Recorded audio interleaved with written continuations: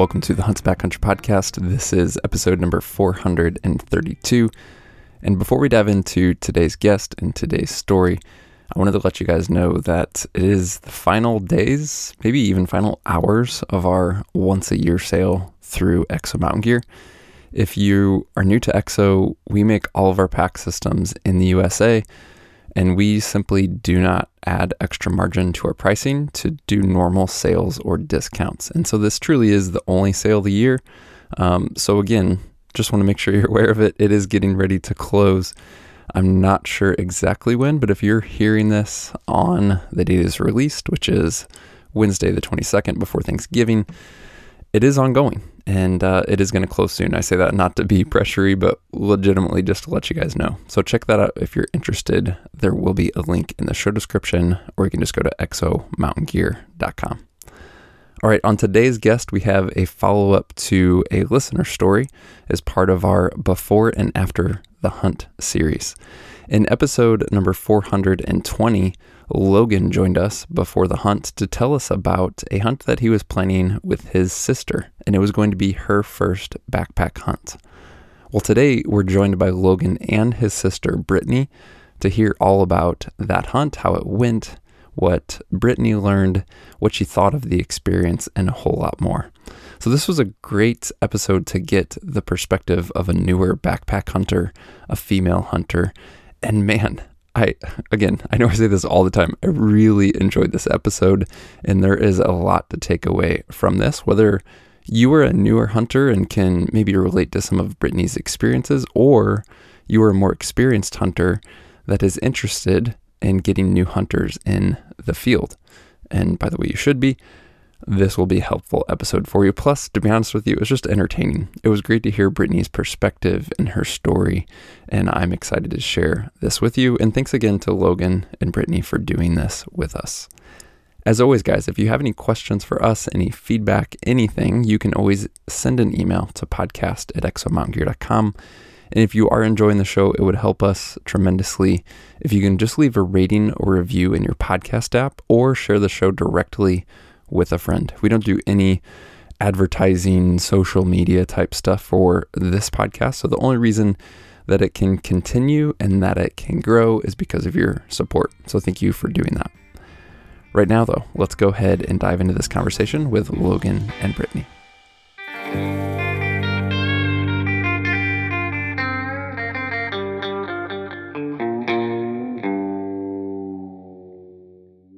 Well, Logan, welcome back to the podcast, and Brittany, welcome to the podcast. I'm really excited to chat with you guys today.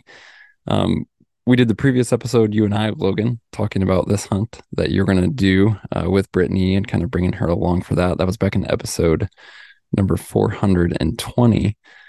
Logan, if you could just quickly recap the what, where, when of the hunt itself in terms of state, species, season, etc. Yeah, thanks, Mark. Glad to be back. So as a reminder for everybody, this was a archery mule deer hunt in Nevada.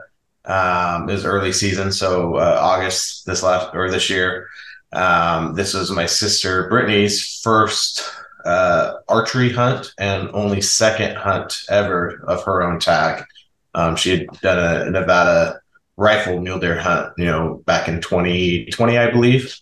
But kind of the premise of it was she's getting up there with elk points in Nevada and was trying to decide whether or not she might want to hunt archery elk over rifle elk. And so we decided to dip the toe in with archery mule deer hunting because we could get that tag, see if she liked it. And as well as she had interest in hunting with a backpack, going backcountry and doing it that way. So that was kind of the premise of it and what we did and what we're ready to talk about today. We talked in that previous episode about some of the things you guys were doing together to prepare and, just the practicalities of hiking and finding gear and shooting and all that stuff. I'm curious for you, Brittany, just leading up to the hunt itself, before we dive into the hunt, what were some of the things you were because of working with Logan, what were some of the things you were comfortable or confident with? And then what were some of the things that you were just still nervous or apprehensive about as that hunt got closer? I think where I was comfortable was mostly gear and having the right gear, because I just kind of defaulted to what Logan has. I'm like, I know that he spent countless hours and multiple hunts and experiences vetting all of that gear and trying different things. And so when it came down to it, I was like, I'm not going to spend all that time that he did. I'm just going to trust him. I'm going to, you know, he gave me options like you could do this, this, and this. I'm like, oh, okay, I'll get that. That's the best. Let's do that. Yeah. And so I felt fairly confident going into the hunt with the gear that I had, barring shoes. Boots were the only thing that I'm like, I didn't love, but, and also, you know, we spent a lot of time training and shooting and whatnot. And I think when the summer hit, it got really, really busy in my life. And so we didn't get to spend quite as much time there. And so when it came down to it about going out, there was this apprehension of like, can I make this happen? And am I prepared enough, you know, to do that? So, I mean, I guess that would be some of my apprehension of, can I actually get this done? Right.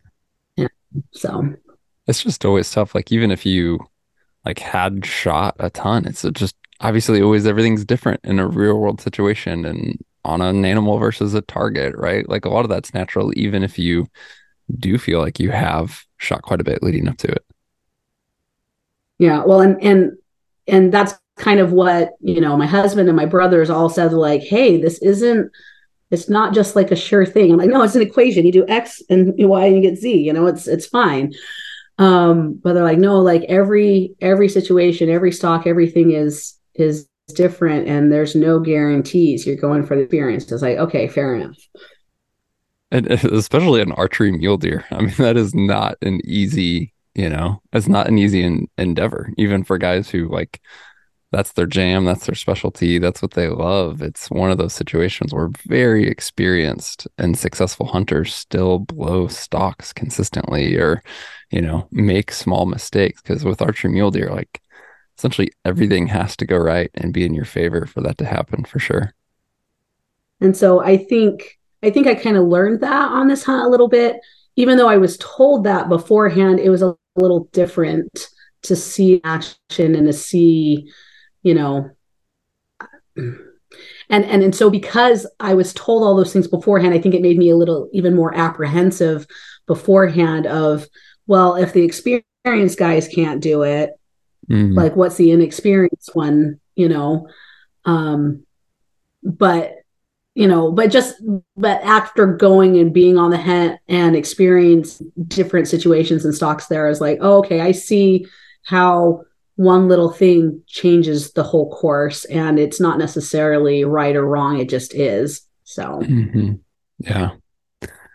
I think Logan and you and I talked about this a little bit in our before the hunt episode, but Brittany, I'd like just kind of love to hear from your words. Like one thing that came out, and this even came up in the intro this morning, was you specifically wanted to do like a backpack style hunt, a backcountry hunt. And again, I would just love to hear from you personally, because we haven't heard from you yet on like what was behind that, what was the why, what was the appeal to do, not just. It's not that I just want to go on a hunt, but I want to do like a backpack style hunt. well, I think for me, I've always loved the outdoors. I've always loved camping and hiking, and backpacking has always been one of those things that has been on my bucket list to try one day. And it's crazy that I'm in my late 30s and I haven't done it yet. Like other people in my family have. I've had friends that have done it, and I've always just loved the thought of the simplistic hike to somewhere really cool that spans over, a few days or whatever. And I don't know, it just seems like hard but simplistic in nature and in a very busy world, and just I like to get away from the hustle and bustle of things. And I don't know why I've never actually done it, but it's something I've always wanted to do, is do backpacking. And it wasn't necessarily like I was looking for that at the moment. I had a really kind of rough year. I felt in a slump. I just felt like I was, just in the rat race, I guess, of all I'm doing is taking care of family, taking care of my job, taking care of all these other things. And Logan's like, well, how about let's do a backpack archery hunt, and I'm like, I can barely get, the laundry done now. I can barely keep a flow of so many things. But Logan recognized that. He's like, Brittany, you just need to do something, and you need to do something hard to feel alive again. And I was like, yes, I do. Yeah. So I don't know that it needed to be a backpacking archery hunt, but it was a highly convenient way to do something hard. Yeah. Because I have resources through my brother, somebody who's very passionate about it and also very patient. He's a great coach, and just generally he loves to share what he's passionate about. And so I was like, if I do this with any of my brothers, it would be him, because he's going to, walk me through it and kind of meet me where I'm at. And which I felt where I was at was like nothing. There's other times in my life where I have been very like on top of like my fitness and activity, and just felt like I was in control of my life and captaining the ship. And I was coming out of like a year or so of fog of doing nothing, not caring for myself in any way. So I was at an all-time physical low, and I'm like, oh, let's go backcountry hiking. That sounds great. I didn't realize what I was getting myself into at that point, by the way. So yeah. All right. So again, I have to ask, this is like not where I expected this conversation to be going at this point, but I love it. You see your sister and she like sounds like going through a tough year, not, the ideal season of life, etc. Like she needs a break. Let me see if I can help my sister, or let me reach out to her, etc. But why, Logan, did you reach out with something hard? Like, why didn't you say, hey, sis, I love you. Like, I know it's been a tough year. Like, why don't you get away with the girls? Why don't you take some time like for yourself and do your own thing? Like, I'm just curious, why something hard? Why did you think that was going to be beneficial? And then, yeah, I don't know if that's a fair question or not, but it stands out to me. This is two-part, Mark. Well, first is, I mean, any hunter can relate to, like, you hear they're like, oh, enjoy the suck, embrace the suck, whatever. But like you're often on a hunt faced with hardships or whatever, but you always come out the other side like, oh, I'm so glad I did that. You know what I mean? Like we all, I think from the hunting community, you can relate to that. But I think that's just kind of more of a fundamental like life lesson of when you reach inside yourself and do something hard, like you're better for it, right? And so I kind of live my life off of that mentality.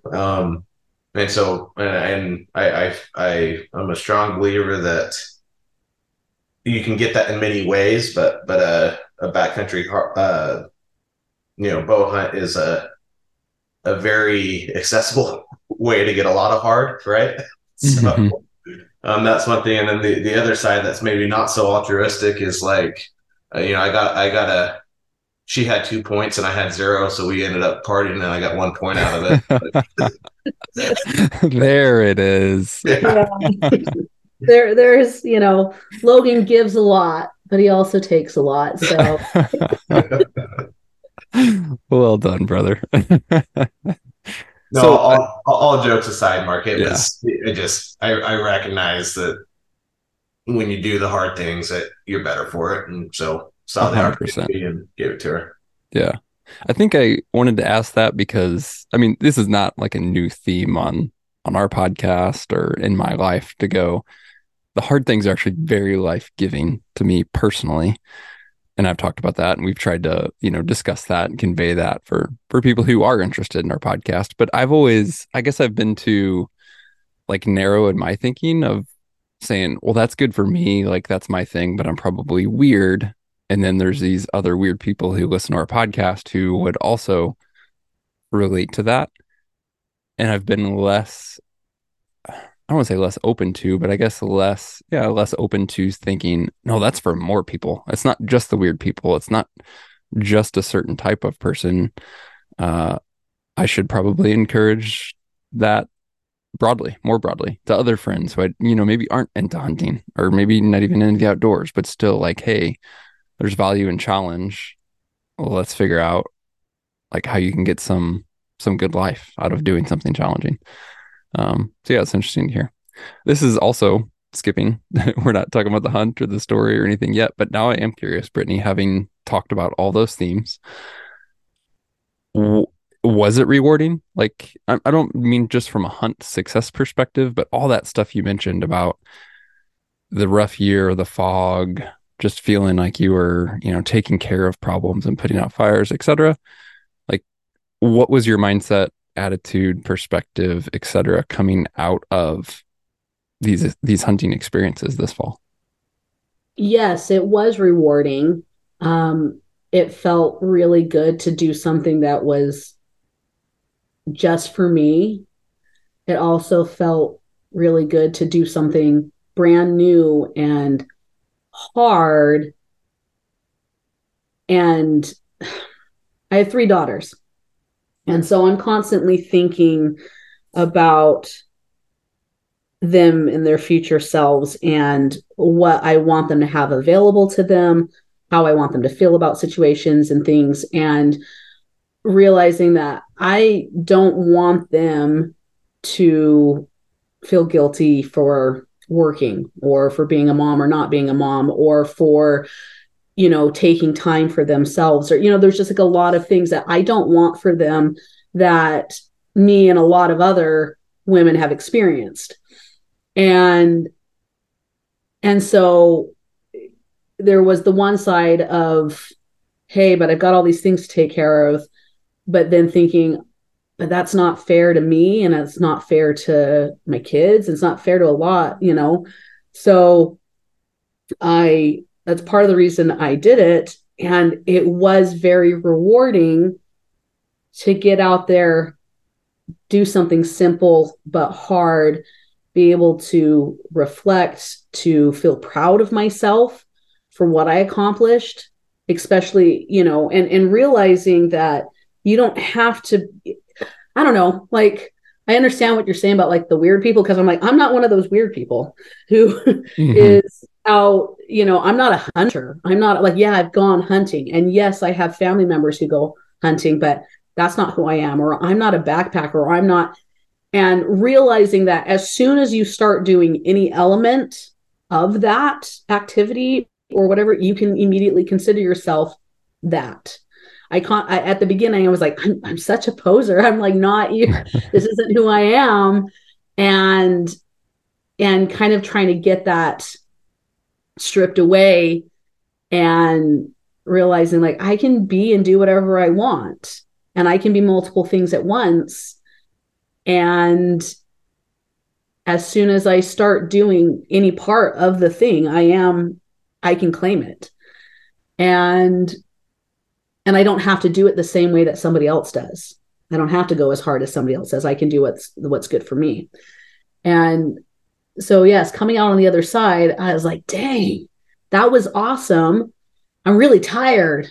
And some elements that like I didn't love, but it was interesting, like coming back, I'm like, oh, I don't want to go out there again. But then like a week, you recover, and also I'm like, oh, they're out there. I want to be out there. I wasn't able to go on all the weekends that my brother was. And so, yeah, it was just it gave me this taste, and there's definitely this like itch now of like, I want to get out into the backcountry again. And yeah, I don't know. It was rewarding, and I definitely feel more like recognize the need of like, oh, Brittany, you can't just self-sacrifice all the time. Like you have to make sure that you're doing things that are interesting to you and that are hard for you to get to be a better person, to be more whole. So Yeah.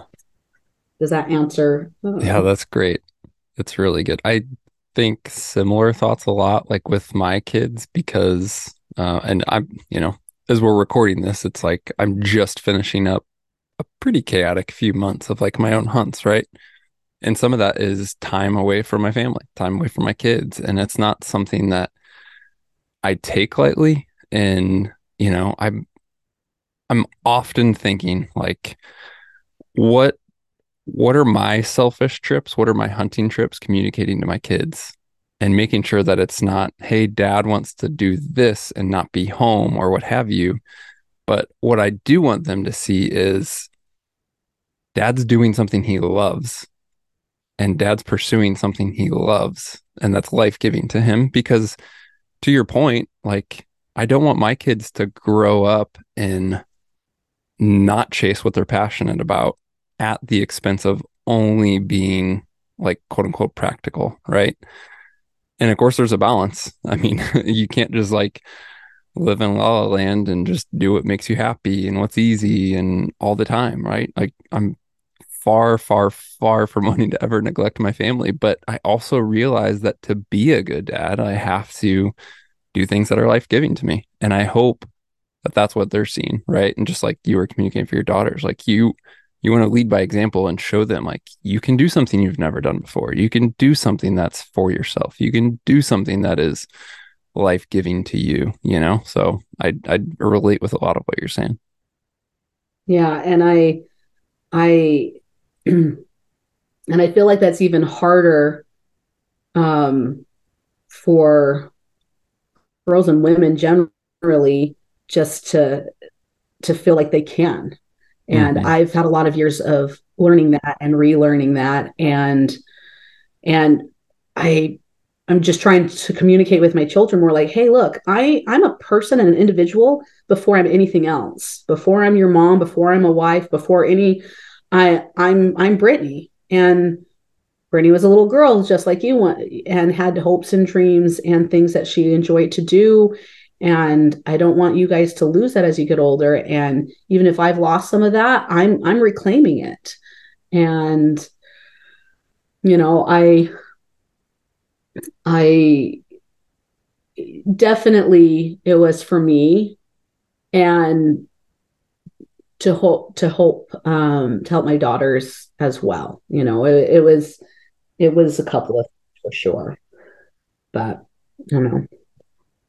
You mentioned at one point, uh, you were talking about, coming out of the trip and then wanting to get back out there. But you mentioned coming out of one of the first trips and then the things you quote unquote didn't like. I would just love to hear, again, very broad, like feel free to pull any examples, but what about the experience, whether that was hunting specific or more just on the backpacking side and like living in the backcountry, did you not like? And then what did you figure out? Oh, I really like this aspect. And maybe it's something like really small, but I guess I'm just curious of backpacking, hunting, this whole pursuit, big picture. What did you really find that you liked and then find that you did not like? I really, really like to take naps in the mountains. I did not realize, I mean, like I knew that, but it was so enjoyable. So one, I don't get to take naps very often, but two, to be in the most beautiful areas and just the sounds of nature rather than anything else. And I don't know, it's just very rewarding. Yeah, Take naps on the mountainside. I like it. Um, I I what did I not like? I There was definitely a certain element of uncertainty that I didn't like of like messing it up. Like I didn't like the feeling of I'm going to mess this up. Um and so that took a little bit to kind of and just like not knowing what I'm going to do when I find a deer or something. Um I definitely didn't like the pain that I had to deal with my stupid feet. I've got some feet that just don't function the way that they've got some areas where it doesn't matter what shoes that I've got, they're going to hurt in these certain areas. So I didn't love that. We, at the beginning, I don't know why I didn't realize it would be hiking in the dark a whole bunch. By the end of it, I got acclimated to it and I was okay. But the first scout trip that we went on and our first hike in when we went hunting, it was hiking loaded down with a pack in the dark. And I was like, why do we hike? Why are we hiking in the dark? I've never done this before. But apparently with hunting, that it's something you do all the time.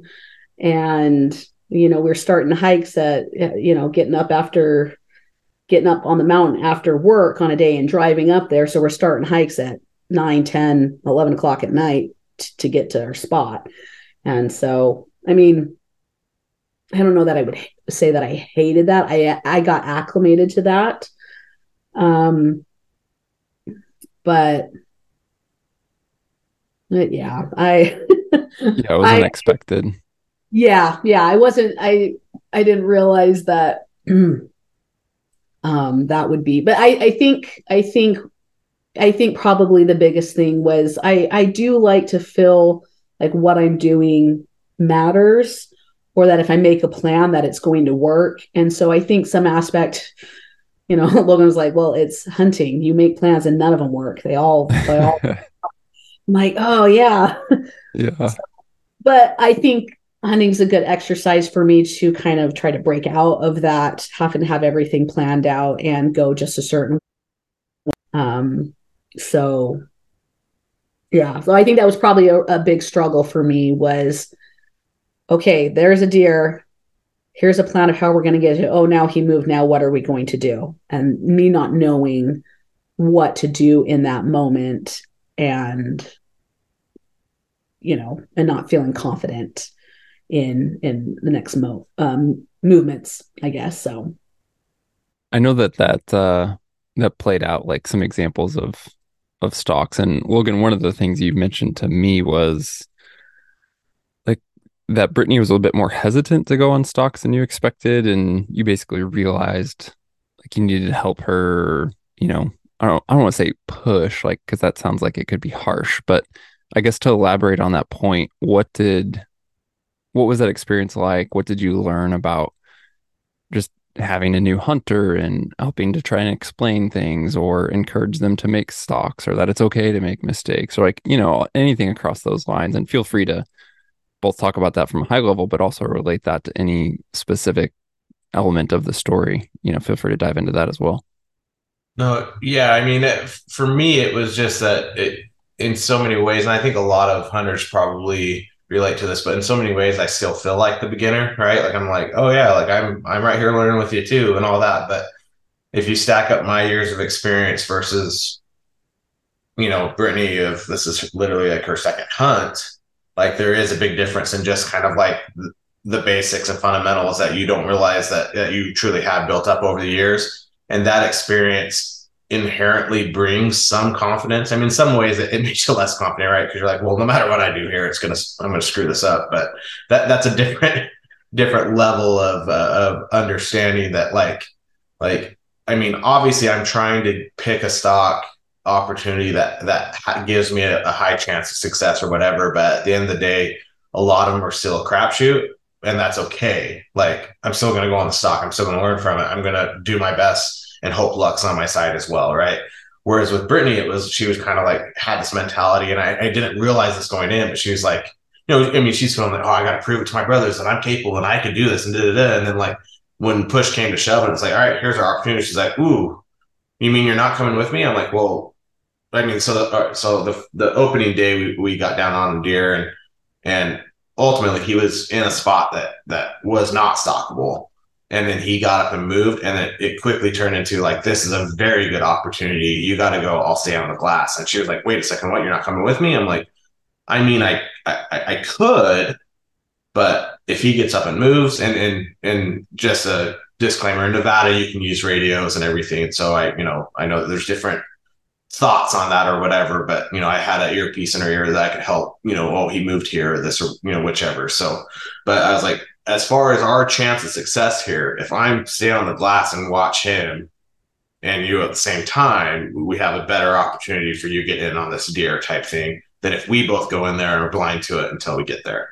And so that I didn't expect like that, like, oh, I got to go on the stock by myself. Like, I just thought, like, in my mind, that was kind of a given. Like, oh, yeah, of course. Like, we started adding people in the mix, you're decreasing your chances, exponentially on that deer wanting to bust out type thing. So it was just kind of more of I didn't realize, or I didn't expect, like, oh, I'm not so sure I want to go on the stock because I don't want to screw it up. Because, like, my mentality is like, I'll most likely screw it up, but I'm gonna go, And so there was a few other opportunities throughout the hunt that were less less of a good opportunity than that particular one on that first day.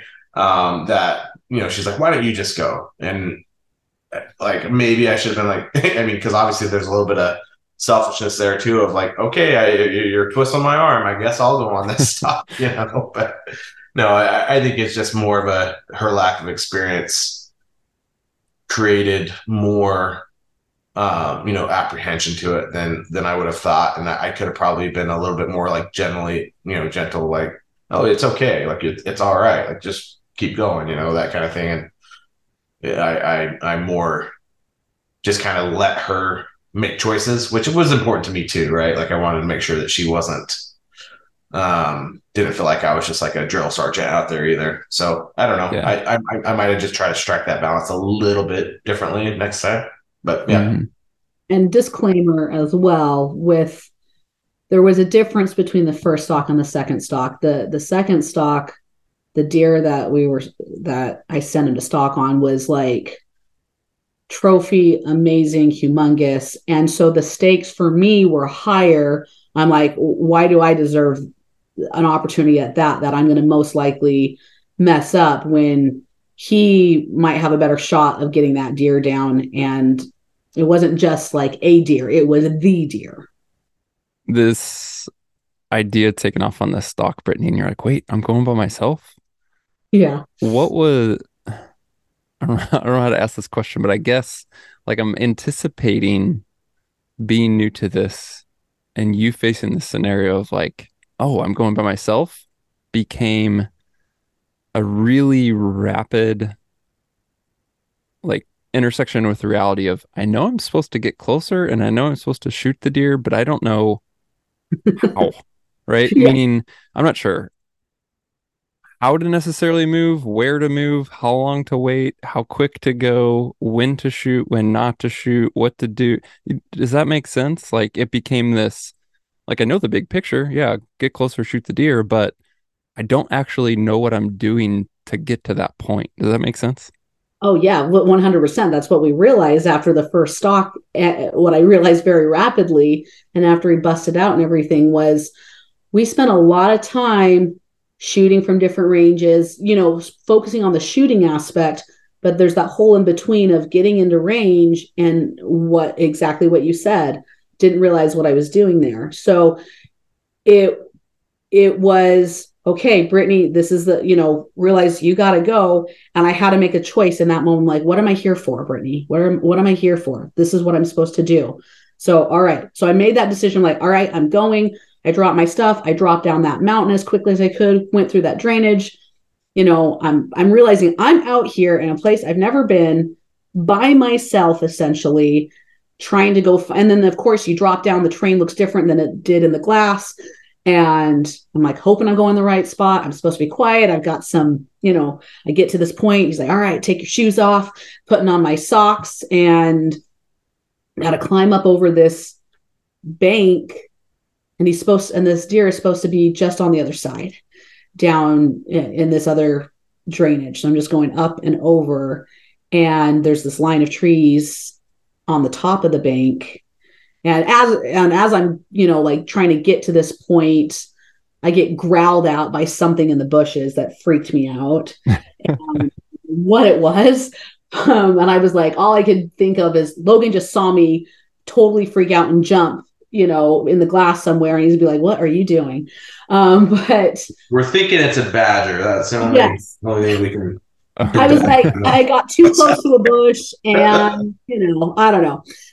So I'm a little unsettled from that and so then I've got my bow, I climb up this hill, and now I know I'm supposed to be so quiet. I'm supposed to move slow. I'm supposed to be so quiet. And so I'm coming up over, but as soon as you get on top of this hill, I'm like, I'm just exposed. There's sparse trees along this hill, but most of the trees are behind me because otherwise I can't see into this drainage where this deer is supposed to be. And so all of a sudden I'm like, oh my gosh, there's the deer. He'd gotten up. He wasn't where I left him, where he was supposed to be, where it was supposed to be really, really easy to have me in range and him to I was going to shoot him in his bed. And now he's up and he's feeding and walking around and moving away from me. And all I thought was, I am supposed to walk quietly, but I got to get closer. I didn't think how quiet that meant. And I didn't even think about visual. It totally spaced me. Hey, deer have good eyesight too. They can see, they have eyes.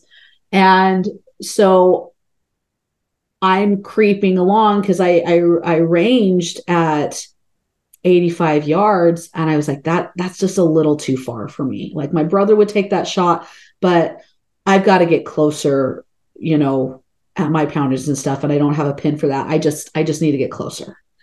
So rather than me really slowing everything down and taking the time that I should have, I just moved slowly, yes, but not, I was like, I just got to get closer and get into position. And so I'm just tiptoeing and, and at some point he looks over, he's like, "Oh, what are you doing there?" And then just like, I was like, "Oh yeah, I'm totally exposed and I'm just over here creeping along the wall. Like, it's fine. Don't worry about me." Yeah. And he ran a couple and he turned back and he looked again. He's like, yeah, I'm out of here. And then he was off.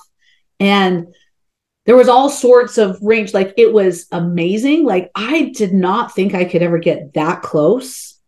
It's crazy that, I've looked at deer through binoculars and scopes and, rifle. Like, I've done all of that a number of times. It was just a totally different experience to be that physically close in proximity with my eyes seeing the deer like that. So it was really cool. But then, afterwards I was like, oh, I could have done that better. Could have done that better for sure. I can't tell you how many times I still say that, Brittany. Oh, I could have done that better. Or that I still mess it up. So definitely don't feel bad. It is I just have a big smile just hearing that. Like, partially because I can relate to just like, especially when you're new, all of the things you have to think through, but just the value in that experience. Like you said, being physically that close to a wild animal is something that people just flat out generally don't get to do. Like, yeah, they see, like you said, animals at a distance or, in a park or something, but like a truly wild place, wild animal, that type of close encounter it's just a lot of fun. Yeah. I didn't expect, because I walked into this and, told Owen, like, I'm open to hunting. I'm open, like, but I'm not going to pretend like I'm in love with it or, like, we'll see what happens. I might do this and never do hunting again. Or I might I don't know. We'll see. And so I was surprised myself of like, wow, that was really cool. Like, that was really cool. And it would have been even cooler if I actually got a shot off at him, and even cooler still if I stuck him, like that would have been so. But I will say, like, in those moments, like, and afterwards, and me and Logan talking through all the things that happened and at what points, because that's what hunters do. They got to pick apart every little aspect of it and talk about all the. That's why we have a podcast, Brittany. Yes, exactly. But I guess what it was what it felt like to me in that moment is like when you first learn to drive like a stick shift. There's so many things that all have to be done at the same time. And eventually it gets to the point where it's all very natural and fluid. But at the beginning, I'm like, I've got to worry about how many pedals and this other thing over here, and then my mirrors. Yeah. And so like talking through like all the things that go onto a stock, I was trying so hard to be like, oh, I gotta be quiet. Oh, I gotta check the wind. Oh, I gotta, I was trying to keep all of these things that need to happen all together, but I just wasn't fluid or experienced with that at all. Yeah. That's a really, really good analogy. Like learning how to drive a stick shift and all the different things. And eventually it all becomes, oh, that's just what I do. Like I do it, out of feel, and that's what's right. And I don't have to think about anything. But otherwise, it's like, oh, I got to move, my foot from a brake pedal to the clutch, and I'm supposed to shift at, a certain RPM range. And should I do that by looking at the RPMs, or should I do it by how the engine sounds, or by how it feels? I mean, there's just all these different things. And then you get some reps and experience, and then it's just like, oh yeah, I don't even think about it anymore. But it starts with thinking about a million different things. Yeah. And that's what it felt like. I was like, oh, I'm a baby. I don't know, you know, I'm trying really hard to do all the things I've, studied my little book, but Yeah. if you're not, and that's what Logan said. He's like, oh, I guess I've done this so many times. I don't even think twice about that anymore. I just think, it's apparent and obvious to him, and it wasn't so much to me. And so he was very like, oh, I'm sorry. I didn't, I was so focused on getting you to shoot into the right spot that I forgot about all the other stuff ahead. The piece of this that's funny is so when she finally cleared I mean, she described it well to where basically she had to cross the drainage, go up over a little prominence, and then get in on the deer on the other side on another like kind of micro drainage. And once she cleared that ridge or that prominence, I couldn't see her anymore, but I could see the deer locked on her. And so for me, I'm watching the glass. I'm like, oh, she's just pinned up against this hill. She's laying low, like The input. Yeah. whatever. And she's literally like walking across in the open, trying to get close to this deer. Like, Yeah. just something we didn't truly go over. Where really, like, the best move would have been her to come back on the other side of the ridge, because the deer was up drainage from her. That's where the yard, like where he gained yardage on her. And so if she just like got on the backside of the ridge and worked up the ridge and popped back over, she may have been able to get in the range. But it's just like we didn't truly run that scenario, and that's on me, right? Like yeah, Like I could have, like talking through it afterwards, like, yeah, if I would have just immediately backed out, I could have gained, gone up and gained a little bit more ground and then come out and then been in range, perfectly in range, and wouldn't have had to, creep along in the open the way that I did. But yeah, I forgot that they had eyes in that moment and that he was watching me. Yeah. As weird as this may sound, though, like I can relate because, like what you just said, Brittany, if I would have just backed out, like that's such an easy thing to realize now. Like we can sit here in armchair quarterback and it makes sense to you now, having done this experience and etc. But in the moment, you're thinking, I need to get closer. And backing out isn't on your mind because that's the opposite of what you're trying to do, even though it's the best way to achieve your goal. Like backing out, moving around, coming in from a different angle would allow you to get closer. But in that moment, you have tunnel vision on, I'm supposed to get closer. And that means moving towards the deer. And so Yeah. often things like backing out or what have you, you don't see those as the solution because you're just fixed on this happening a certain way. I mean, I run into that with all kinds of stuff, right? Like I was just doing something with work and it was like, I either need to do this or that. And in all reality, I could have done plan C, not A or B, but because my thinking was so limited and like tunnel visioned, I actually didn't see a better solution that existed because I was just like too narrow of focused, Yeah, absolutely. And that's all I could think. I got to get closer. I got to get closer. I got to get closer. I just had to get in that range where I can actually shoot. And it didn't in that moment matter to me how I got there. I just had to get closer. Yeah. The getting and the how was just as important as the distance. Mm-hmm. Yep. I don't know. I mean, maybe you haven't like fully processed this or don't fully know yet, but you talked earlier about you were telling Logan before this, like, I don't know if I'm going to like hunting or not, maybe this is a one-time thing, et cetera, et cetera.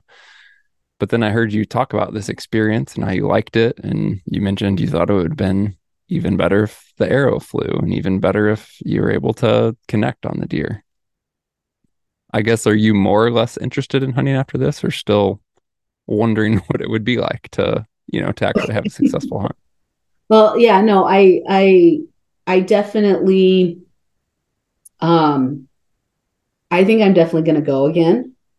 I do the archery aspect. It's twofold for me, because on one side, I really like results, right? I really like to do X, Y, and Z to get to meet the goal. Like, I really would like to harvest, right? But shooting it almost seems like with a rifle almost seems like cheating now.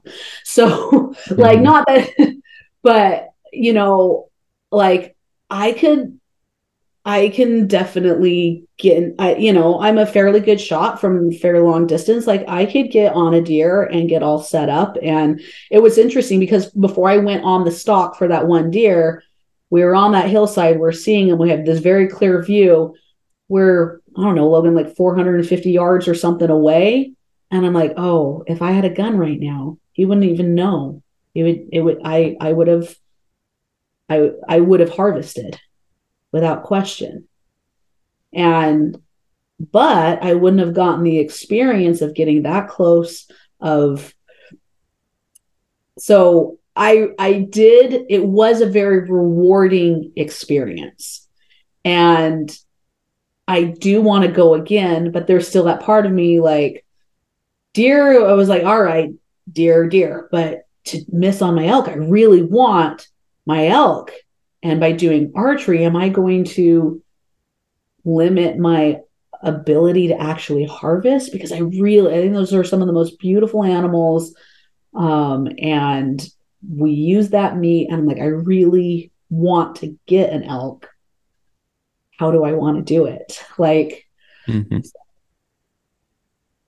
I don't know. I'm unsure there whether or not I feel like I need a few more years of archery deer, or, I mean, my brothers and husband told me that archery elk can be a little bit easier than deer sometimes, just because they're not quite as skittish and it's closer to the rut for them.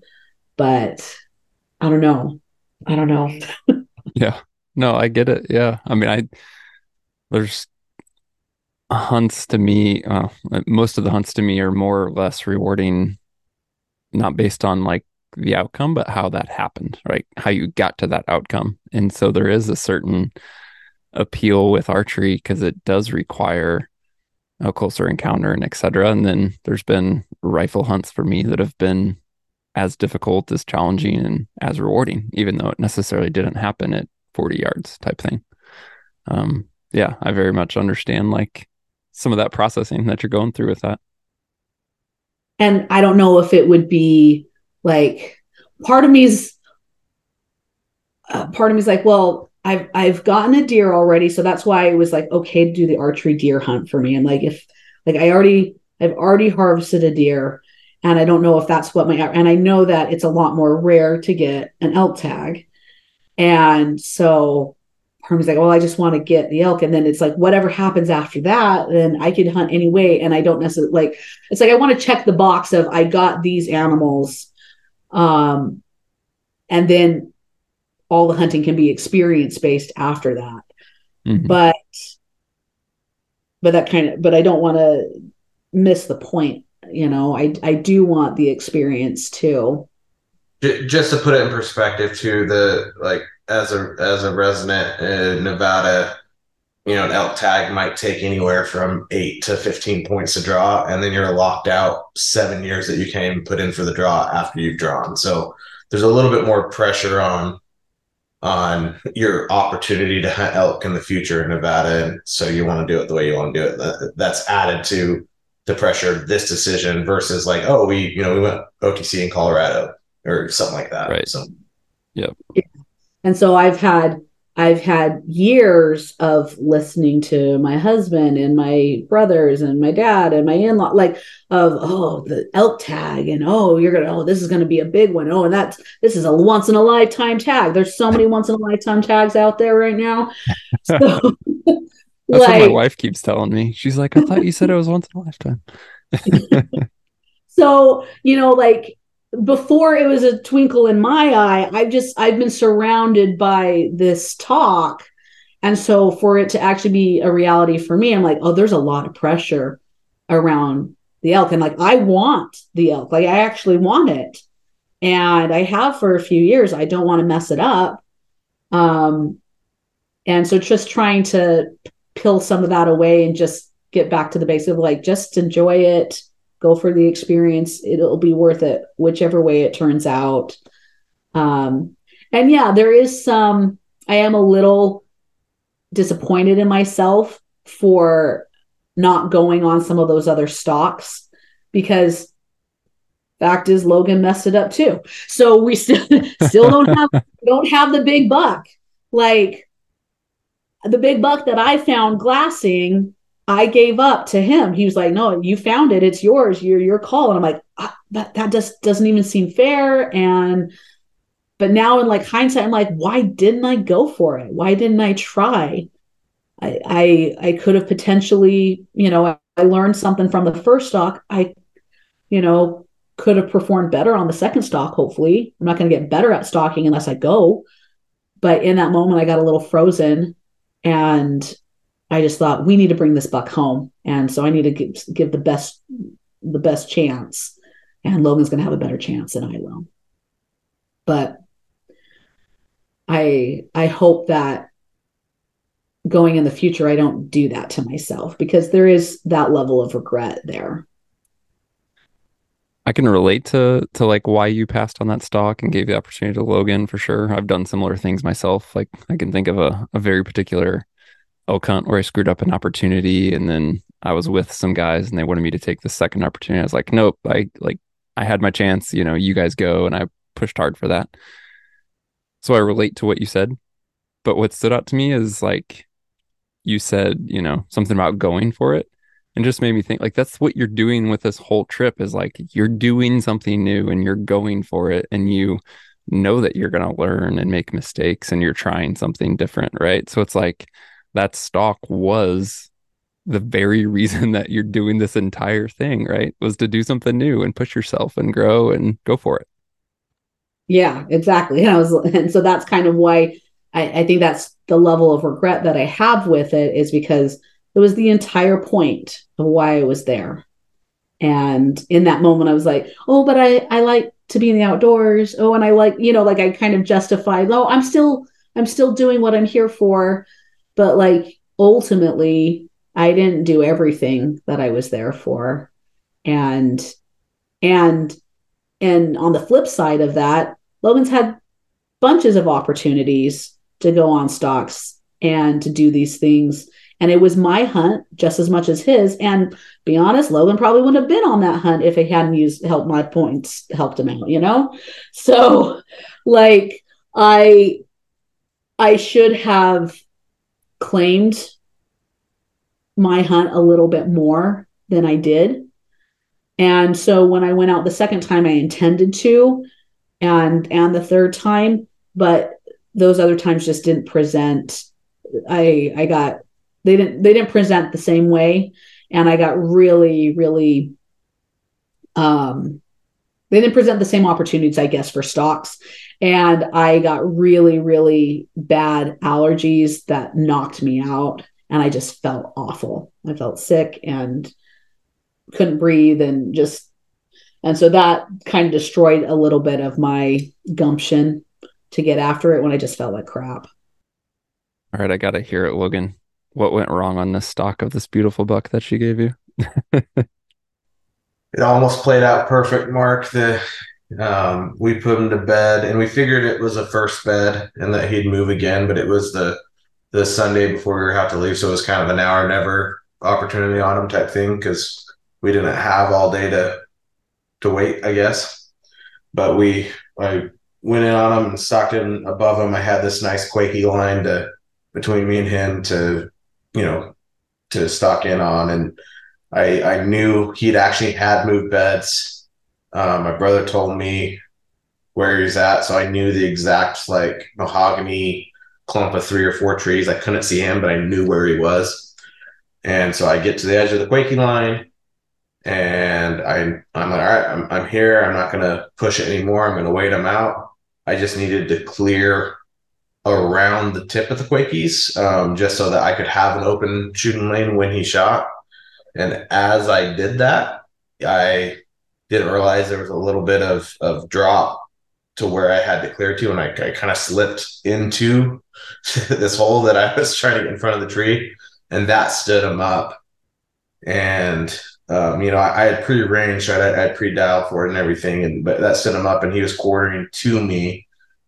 And in that moment, I'm sure that any hunter can relate. I probably could have waited for him for a different angle, but my mind was like, it's now or never. He's bolting. He's gonna go. Like, I have to get the shot off here. Everything that everyone talks about. So I took a 1/4-2 shot, and I think it was a mixture of him jumping slightly, me pulling slightly and forcing, and then just that, as you know, that shot angle, severely decreasing the amount of vitals that are showing, that I just kind of skimmed over the high and back on him. And I mean, my arrow did hit him. I had very little bit of blood on the arrow, and a tiny bit of blood on the ground, but he took off up the hill.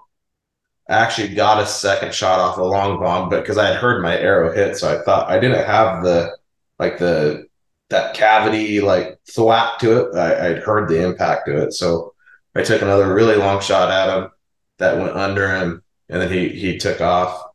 But yeah, it was just I forced a bad shot, like one of those ones you want back. You know what I mean? Mm-hmm. So, and Mark, he's a big deer, probably second biggest I've seen on the hoof. Like, I don't want to be like the guy throwing around numbers or whatever, but high 190s, low 200s, big butt. So wow. When I found him, my brothers were like, "Oh my gosh, oh my gosh," and I'm like, "I don't know what I'm looking at." I'm like, "I know he looks nice, right?" They're like, "Oh my gosh, that's like the biggest deer I've ever seen in the wild." Like that's just. I'm like, "Oh, okay, well, the pressure's mounting." They're like, "You're gonna go after him?" I'm like, no, not after you guys are talking like this. Yeah. Like, Well, that mean, to give you credit, what we talked about, not going for it, all that talk, like, yeah, I could see how that's in your head, and you're like, no, I am not the one. I do not know what I'm doing. I'm going to screw this up. Like, when you're hearing that, like, biggest deer I've ever seen, like, as a beginner, how do you want, like, to take that chance when someone else right next to you, your brother who has more experience, like, yeah, that makes a lot of sense. yeah. And then he's like, "Oh, well, I'm not gonna, guess you twisted my arm. I'm gonna go." I'm like, "Yeah, okay, that's fine." And then, like after he left, I'm like, "Oh dear. I let myself down. Like I don't know." So it was a Yeah. lot of second guessing myself, and I didn't necessarily love that. And then on top of that, my other brother, Bryce, and we were on that mountainside being super vigilant. And then in a moment, we watched Logan go up, we watched him creep down to this slow going thing. And I was like, "Oh, this is how you stalk." Like watching it in person. I was like, "Oh, I see what he's doing now. I see his movements. I see how slowly he's doing things." And so that was a good lesson for me, just to watch it. But then we were good. We thought he was in position and he's just going to be waiting it out. And then all of a sudden, we've been watching, but then we stopped for a second to get something out of our bag. And then Logan's coming on the radio like, "Oh, I busted him." And we're like, "What? We missed it all. We've been sitting here waiting." And we got on the glass and we were trying desperately to figure out where he went. And we never caught sight of him. We never saw any of the action happen. So that was we were a little crestfallen because of that. Because not only did all of that action happen and it didn't provide, it didn't provide a harvest, we just missed the whole exchange too. So that was hard to not know where he went to try to get on him again. So And just for the listener, the audience, I mean, several hours trying to find that deer, picked up his tracks, no more blood, and then but 2 weeks later found him just fine. And unfortunately didn't have an opportunity to stalk him.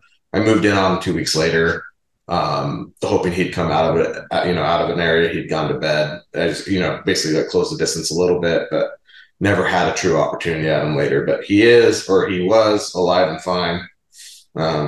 Luckily, I'm glad he didn't go die somewhere. So, Man, well, thank you for sharing all this, Brittany. I know I'm sure it had to be like intimidating to go on a hunt and put yourself out there and do all that, like the experience itself, but then to follow that up and be willing to come on a podcast and talk about it and all that stuff, like that alone is a whole nother step. So thank you for being willing to do it, because it's been really helpful for me, honestly, and enjoyable to hear about your experience, but also helpful for me just to have a reminder on perspective, as I try and help other people get into hunting, and very just some practical stuff as I take newer hunters. And yeah, I just personally pulled a lot from this, and I know that the folks listening will as well. So again, thank you for being willing to share it with us. Absolutely. It's been a really good experience, and I